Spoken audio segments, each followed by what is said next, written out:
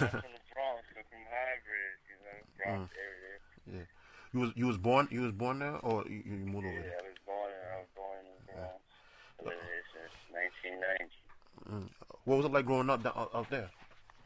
It was like it would be like any other hood, man. You know what I'm saying? Like, like people were doing their thing. Mm. You know what I'm saying? You see the same thing, hustlers. People trying to make an album style. You know. I feel you. I feel you. So when did you start? When did you start getting into music, making music? I started getting into music like around 8 years old because my father had his own studio, and he got all the studio. He always had everything in the basement. And my father does music too. So he Mm. used to be a DJ, so Oh, he you. had all the equipment. Mm. You know, so I used to come down and then mess with some beats, and then I just wanted to take it serious. Like later on in my life, so I Mm. wasn't really serious with it in the beginning.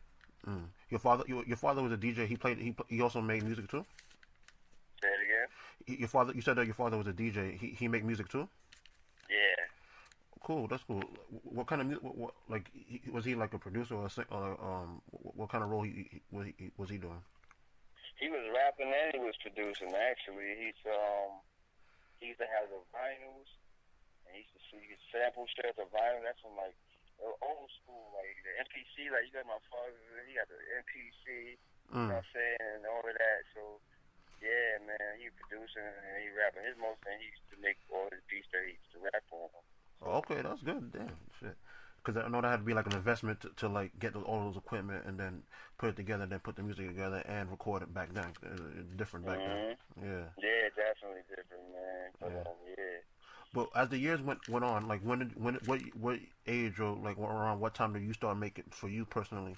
You started taking those kind of experiences when you was younger, and then how did you translate that into start taking music, making beats for yourself, making Like music? I always been making beats and things, but like when I was really decided like to take it serious, this was probably around this was probably around 2014, 15 maybe.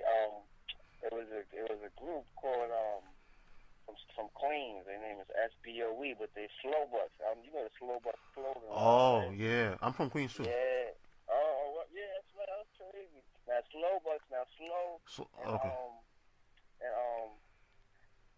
Bucks, he had like his little rap thing. He wanted to do a rap thing, so I had produced one of the records on it. Me and my buddy Sonny Heights, we had produced "They Hate Me Now," and like they had a mixtape called SBOE, Slow Bucks of Everything. So I did "Hate Me Now," I did "Married to the Game," and I did like two other joints on there.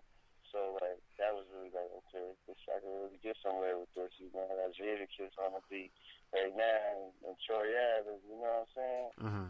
So it made me feel like, okay, maybe this should go somewhere. That was around, like, a couple of years back.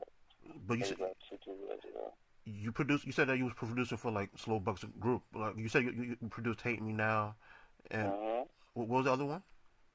Hate Me Now and Married to the Game. That's Bucksy Dream Jada Kiss. It's another joint with Bucksy Luciano, Chinks Drugs, and Young Dolph on it.